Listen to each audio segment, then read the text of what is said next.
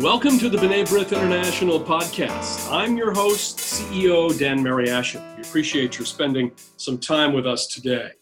As the environment for Jews in Europe becomes even more challenging and in some places increasingly hostile toward Jews, more and more Jews are making Aliyah.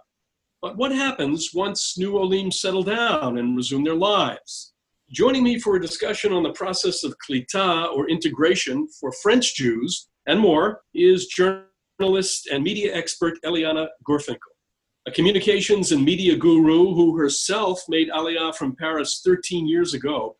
Eliana produces a daily news program, various topical segments, and a Jewish history show for Studio Qualita, the leading French-speaking new media in Israel. The idea behind the studio is to translate the nuances of Israeli society so that French-speaking Olim have access to the same information every Israeli does, to make integrating easier and less alienating. Eliana is also a strategic advisor for Contraste, a leading South American Jewish new media platform that concentrates on getting Latin American Jews to further embrace their Jewish identity. She previously worked at the Israeli Knesset and holds a Master of Arts in History from Bar Ilan University. In our conversation today, Eliana and I will speak about France's alarming spike in anti-Semitism, why so many French Jews are choosing to make Aliyah, and how recent French-speaking Olim are adapting to Israeli society. We'll also talk about how French Jews are overcoming anti-Semitism and alienation in France, what French officials are doing to combat attacks on Jewish citizens, and the impact of Eliana's work on French and South American Jews. Eliana, great to have you with us today. Thank you. Bonjour, Dan. Thank you for having me. I'm very happy and honored to be with you guys today. Well, you made Aliyah 13 years ago, and I think it's safe to say you have fully integrated into Israeli society. That's true. In your career, you focus primarily on helping French-speaking Olim adapt to life in Israel. Now, it's not hard to connect the dots, but why did you choose to work for Studio Qualita to do this? And did you feel out of place when you first arrived in Israel with your family? Tell us about your experiences. So I moved to Israel turning 18 right after the end of high school. And the truth is that I straight away tried to become Israeli, meaning I started to spend time with Israelis. I learned a very good Hebrew. I actually never really worked in French since I made Aliyah. And I got really to be totally and fully integrated. Another example is that I didn't marry French, let's put it that way. I married a Brazilian guy. But at the end of the day, what happened was that when 3 years ago they wanted to open that radio, they reached out to me and they asked me, to use that knowledge about that knowledge of Israel and to, as you said, and you said it very nicely, to translate it into French. With the years, and especially with the rise of anti-Semitism the past 10 years or 15 years, a lot of the French Jews that have been moving to Israel moved as families, young families. The parents are in their early 40s and they have already, kids. And we're not talking here about people like me or what the regular average Aliyah was before, which means students / retired people. We're talking here about a population that actually extremely needs to understand what's happening in their country, but at the same time that has huge difficulties to learn the new language, to take time to learn the new language. Obviously, it's easier when you're at university to take a break and to spend 6 months, breaking your teeth to learn a good Hebrew. But here we're talking about families that need, to start working, and sometimes they put the Hebrew on the side, and which makes that at the end of the day they don't really understand what's happening there. And for me, I always enjoy this idea, of being a bridge over a gap, trying to help them and to help them integrate and at the same time doing what I like, which means, being into journalism. So that really worked out well. Qualita's stated mission is to help French Olim succeed in Israel and strengthen the social and economic contributions of French Olim in Israel. You helped launch and now produce several programs for Studio Qualita, which is the organization's digital arm. In fact, you produced more than 700 episodes from your own experiences and based on conversations with others. What makes integration difficult and sometimes painful, perhaps, for French Olim? We know that in the case of every group that has made Aliyah, Qualita is sometimes challenging for some, less challenging, more challenging. Everyone has to go through the process. How do your shows ease that transition specifically and give French-speaking Olim access to what Israel really is? So I'll start with, there's this famous saying in Hebrew that whatever comes from the heart enters in the heart. So Jewish history is my passion. That's what I love doing. That's what, when I have time, that's what I'm reading. That's what I'm living, living in Jerusalem. Obviously you live into a historical part of the world, and it's because when we started, building the different programs of the radio, I offered to do this show and it was very quickly accepted. And the idea was that really to transmit this passion I have for Israel. But with the time, obviously, I started talking about Golda Meir and then Ben Gurion and then Rav Goren maybe. But at the end of the day, at some point when you're doing a daily show, you need to find new subjects. And even if it's not only an Israeli program and it's not only an Israeli history program, it's a Jewish history. So I can touch to many, many, many subjects. Obviously, at the end of the day, I talk a lot about Israeli figures and people that are not as known as the few names I mentioned earlier. And it makes that a lot of people discover stories and figures. And a lot of time, it starts with the joke. A lot of people know the joke that who was Ben Gurion? Oh, it's an airport. What is Ben Gurion? It's an airport, and not it was a famous leader in Israel. So Ben Gurion is a big, it's a big example, but you have many, many names. You walk around in the cities. And that's why sometimes I prefer, Israeli names or European names than in America. You have a lot of, the avenues are letters and then the streets are numbers. So you're less into history than you can be in Israel when you have, I don't know, the name. I live on the Rehov Arav Brody. And so obviously I checked out who was that guy. And it's interesting because where I live, and that's also one of the amazing thing in Israel, areas and shchunot in Israel are, around a subject. So you'll have, for example, the tribes of Israel. You'll have, not far from where I live, you have all the different sages of the 12th century in Spain. So this idea is to give people that knowledge, to enable them to look at the daily life with another light, to understand that at the end of the day, even if the state of Israel now, it's been 70 years that it's around, it's only the climax of a very, very long process of dreams and different trials to get to it.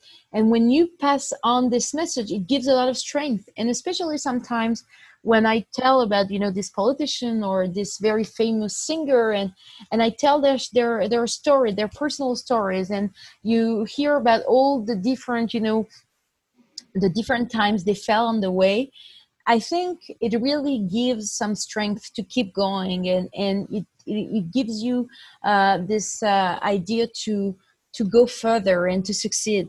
We also do, for the past few months, we've been doing something called face-to-face, face-à-face, where we interview famous Israelis and we translate these interviews. And by doing so, again, you let the French Jews that will not automatically, turn on the Israeli TV, but maybe they'll just, use cable to watch their favorite French shows. And suddenly they discover all these Israeli figures and they feel that they're connected. If they bump into this person in the supermarket, they'll say, oh, I know who you are. And that's a very strong feeling of attachment and of being part of a country. And especially in Israel, even if that's something I've learned a lot in high school about America, that America is a nation of immigrations and everything, of immigrants.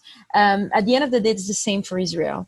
And the more you tell about that history of immigrants coming one after the other and bringing, their stone and building that country, the more you tell about that, the more I believe a young Ole will say, or someone that just came to Israel, I want to be this Ole as well. I want to bring my stone. I want to build this country. And that's what I'm trying to do, to inspire them with these very old, centuries old stories, but that could actually inspire them for their daily life.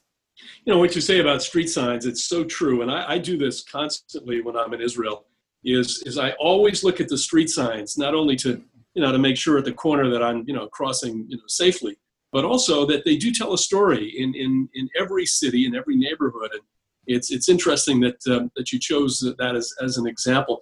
How big is your audience in France, and how many listeners do you have in Israel? How do you? Yeah, we're talking here about 100,000 followers, with 60% being in Israel and 40% being in France. We also, for the past year, we've been having a connection with the French Jewish radios in France. So, for example, my show is being broadcasted as well in France every day. So we've been, really touching a lot of people. And what is interesting is that, let's put aside my show that is about Jewish history, but a lot of the shows we're doing talk about immigration and the integration. And we have what we call Aliyah stories, where people tell where they were when they came to Israel, when they are now, 5 years later, 10 years later, 2 years later. And a lot of these stories, again, inspire. And we have, we get some feedbacks, and we receive messages from people saying, I wanted to make Aliyah and I was not sure, and I watched your shows, and I watched that show called Israel Comment ça marche, Israel, how does it work? And now I better understand I better understood what I needed to do, and that's how I succeeded to make Aliyah.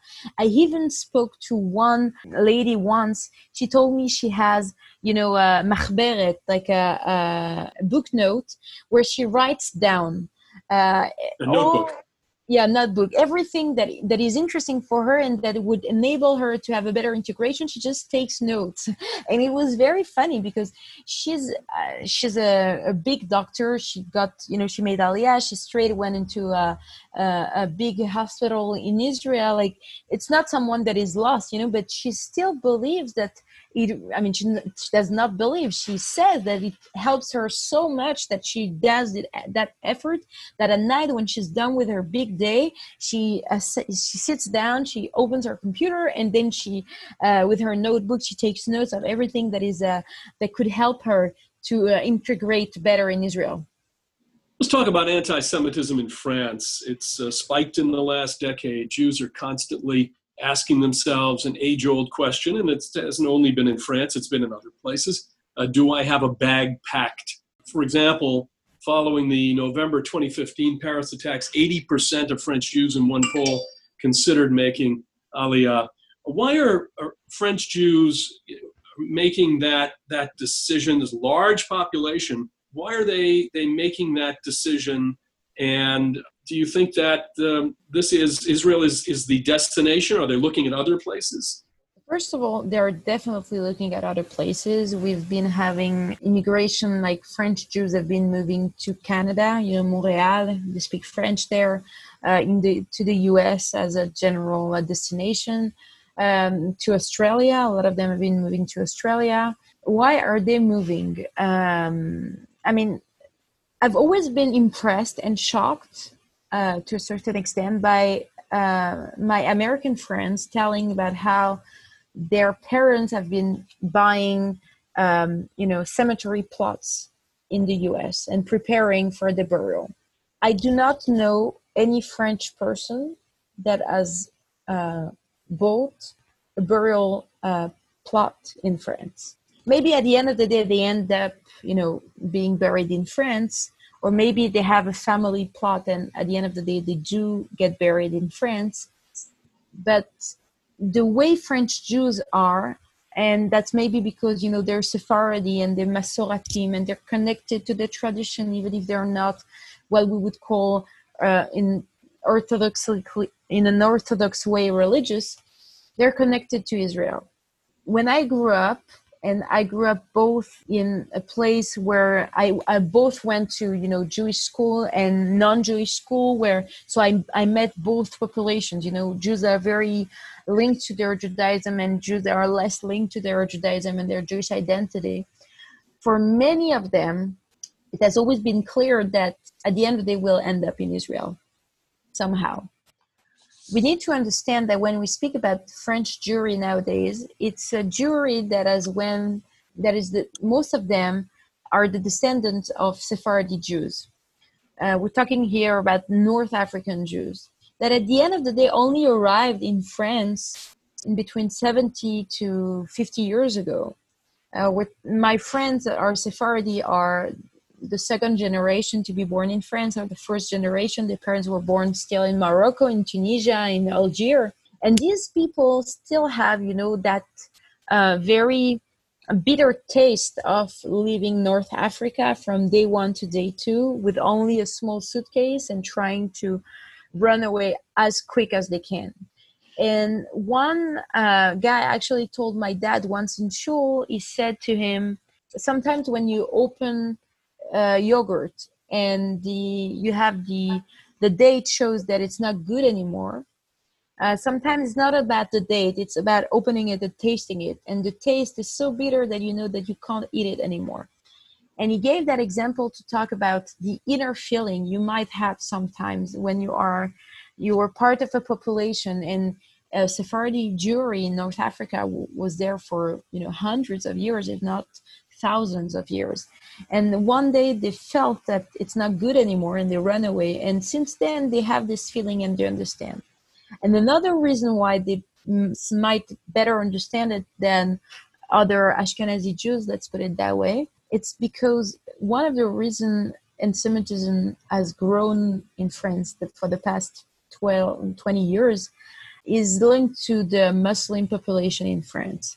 And if you look at the numbers, the population might not be that big, let's put it that way, or the population that can be a threat, meaning the people that are close to a very Islamic ideology of what Islam should be, is not big. But at the same time, 20% of the population under the age of 18 in France was born from immigration. So we can tell that in French, you can't tell. You don't have the right to ask people what their religion is, because last time they did that was during the Second World War, and that was used to send Jews to death. So for that reason, you can't, have a pool and ask people what's your religion. So that you can't actually tell the exact number, saying it's 17%, 20%, and an average of 20% of these people, of the youngs in France, are from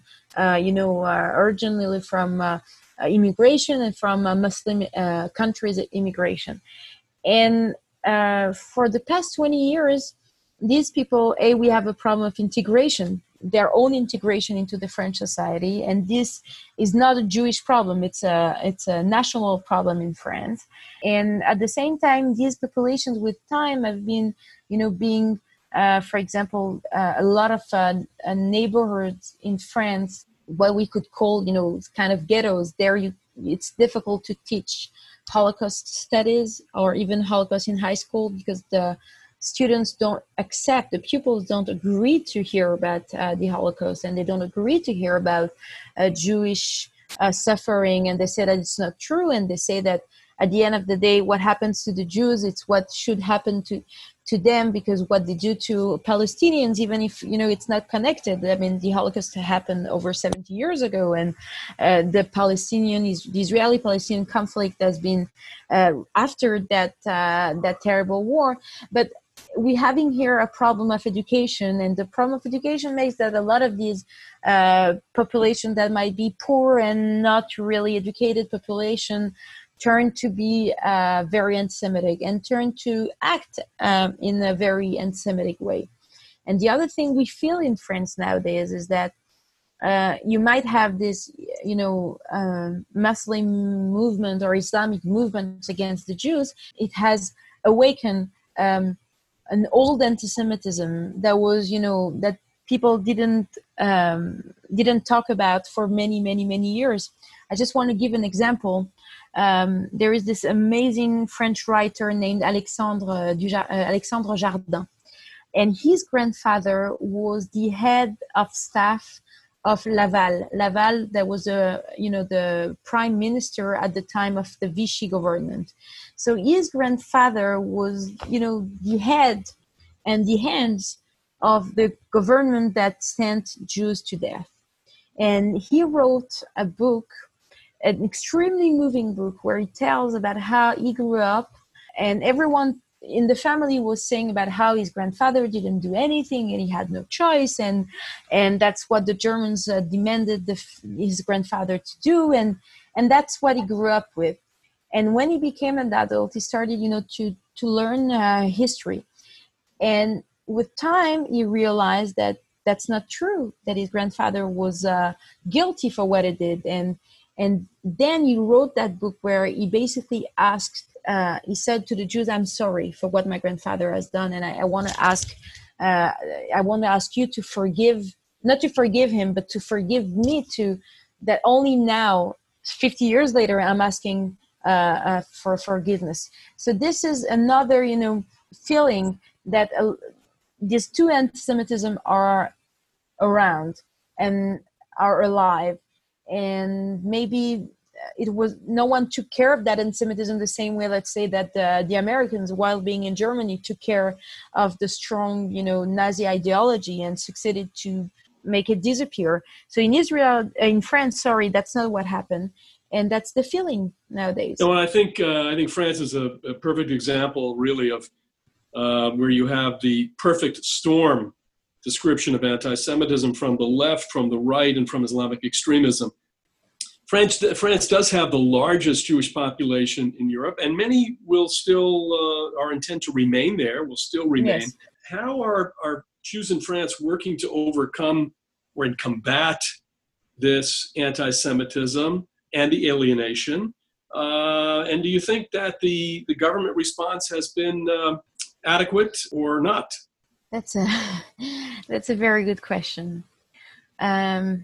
The community is trying, as much as they can, but it has become extremely difficult. The government, I would say that 20 years ago, they had to do something that they didn't do. And for that reason, nowadays, it's much harder to do anything. I'll give you an example. When 20 years ago, anti-Semitism starting to rise again in France, and I remember it was at the beginning of the Second Intifada, almost 20 years, it's almost the 20th anniversary of the beginning of the Second Intifada. And when a lot of these youngs in, neighborhoods in France starting to identify to the Palestinians that were fighting against the Israelis, and by identifying to them, they started, to attack Jews in France. At that time, the French president, Jacques Chirac, made the famous speech where he said, "There is no anti-Semitism in France." And by doing so, by saying there is no anti-Semitism in France, and at the same time knowing that every day you have more and more anti-Semitic acts happening, and that every day there are more Jewish students that are afraid to say that they're Jewish at university. By doing that, you're kind of always use that Jewish word. You're giving a stempel. You're giving you're telling any single person that want to commit an anti-Semitic act, please do. If I, as the French president, I am saying that there is no anti-Semitism, when there is anti-Semitism, I'm basically telling you guys, the door is open, do whatever you want.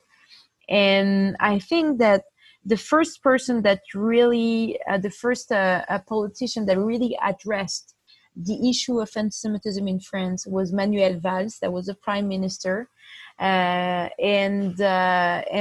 it was a bit too late, there are too many stages that have been passed by. the fact that in France you can't walk around with a kippah, a yarmulke, because that's actually endangering yourself. The fact that it's really hard to be pro-Israeli, in an open way. Not, I'm not talking here about doing crazy things, but just saying, I'm pro-Israel. That's something it's really difficult to say.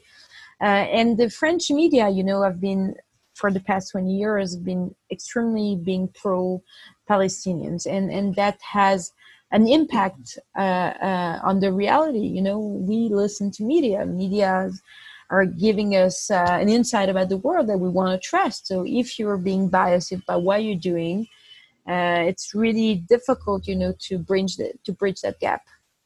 Well, we have time for one more question, and I'd like to move from France to Latin America, because you also have a great interest in the Jewish communities there. You're an advisor for Contraste, a South American Jewish new media that concentrates on getting Latin American Jews to further embrace their Jewish identity. Since launching, Contraste's YouTube channel and Facebook page in Portuguese have gained thousands of followers, generating so much interest that the organization launched an e-learning platform with thousands of subscribers a few months ago. What role do you think Contraste plays for South American Jews, and how likely is it that Jews from Brazil and other Latin American countries, and those who perhaps are living outside Latin America, begin making Aliyah in numbers that would approximate what French Jews are doing in terms of Aliyah? So South America is very different from what we actually know. The first thing is that assimilation rates in, intermarriage rates in South America are huge. Brazil, we're talking here about 80%. If we're talking about France and Europe and anti-Semitism, just go to Brazil. You tell people you're Jewish, you're coming from Israel. They want to, to hug you and to embrace you, and they're excited about the fact that you're coming from the Holy Land. And so a lot of people, they feel good in South America, and they're losing their Jewish identity. And what we've been trying to do with Contraste, and what I've been trying, to help them doing with the ideas about how to reach out to that Jewish population, is first of all this idea of, being Jewish pride. I guess that's something, in America that really resonates. You're proud to be a Jew, and it's okay to be a Jew. And all that content that we're creating is about, how cool it is to be a Jew, and how rich is our tradition and everything we have. Obviously, we want to strengthen people, their Jewish connection and their knowledge. And Brazil is a huge country. It's almost the size of the US. The population is not as big as the American one, but it's still a very big population. And the Jewish population is very small. We're talking here about 80,000, Jews. That's not, that we're not talking here about America. We're not talking about millions. We're not talking about hundreds of thousands. And then you have another big population that is Argentina. These Jews, when you and because that population is smaller than, let's say, the English-speaking population, the Jewish English-speaking population, you have less material being translated into Portuguese, and you have less knowledge that can be easily found in Portuguese. And that's the reason why Contraste has been, being so nicely welcomed, because people are eager, to know more about who they are, and that's why they're interested. And I want to add another thing that you not always think about it. In Brazil, we're talking here about 230 million inhabitants. You have 30 million inhabitants that are of Marrano descent. Their, ancestors were Marrano that ran away, not from Spain, but from Portugal, and that arrived in Brazil at the time when Brazil was part of, the Portuguese colonial empire. And these people, you have different types of people. You have people that have been living in their close communities for hundreds of years. We've met some of them. People that know that, in our family, we only get married with cousins. And my dad would tell my mother at some point to light candles on Friday night. And on, at the end, Saturday night, we would always do like this, and look at the stars and look for 3 stars, and all of these people didn't really know, or maybe the secret hasn't been extremely well passed over the years. But with the emergence of internet, people have been looking for their Jewish roots, and that's also one of the reasons that Contraste is big, is that a lot of people are looking for their Jewish identity, and with the internet, they can find some Jewish identity. We're talking here in Brazil, 30 million people have Jewish roots, and hundreds of thousands of them are interested into knowing more. So that Contraste as also, being a lot of people, when they're looking for some authentic Judaism and they want to know and learn, a lot of them go through the platform. Do they stay? Are they, they're not the biggest part of the platform, but a lot of them come from that background.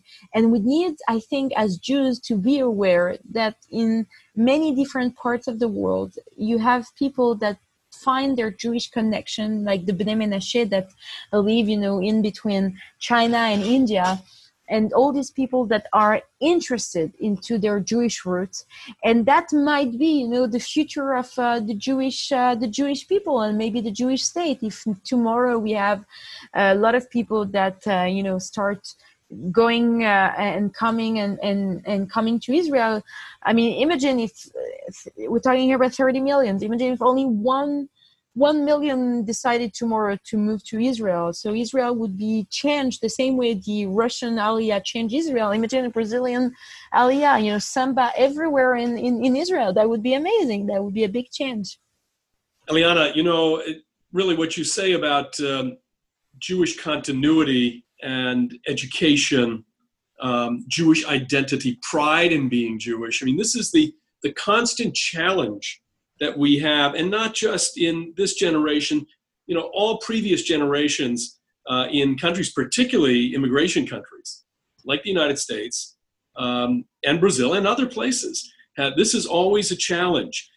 And the work that you do with Qualita and the work that you do with Contraste really is a contribution to meeting that challenge. And really, it's extremely important. Not only in a place like France, where really France is on the front line in terms of combating anti-Semitism, but also in places like Brazil and other places.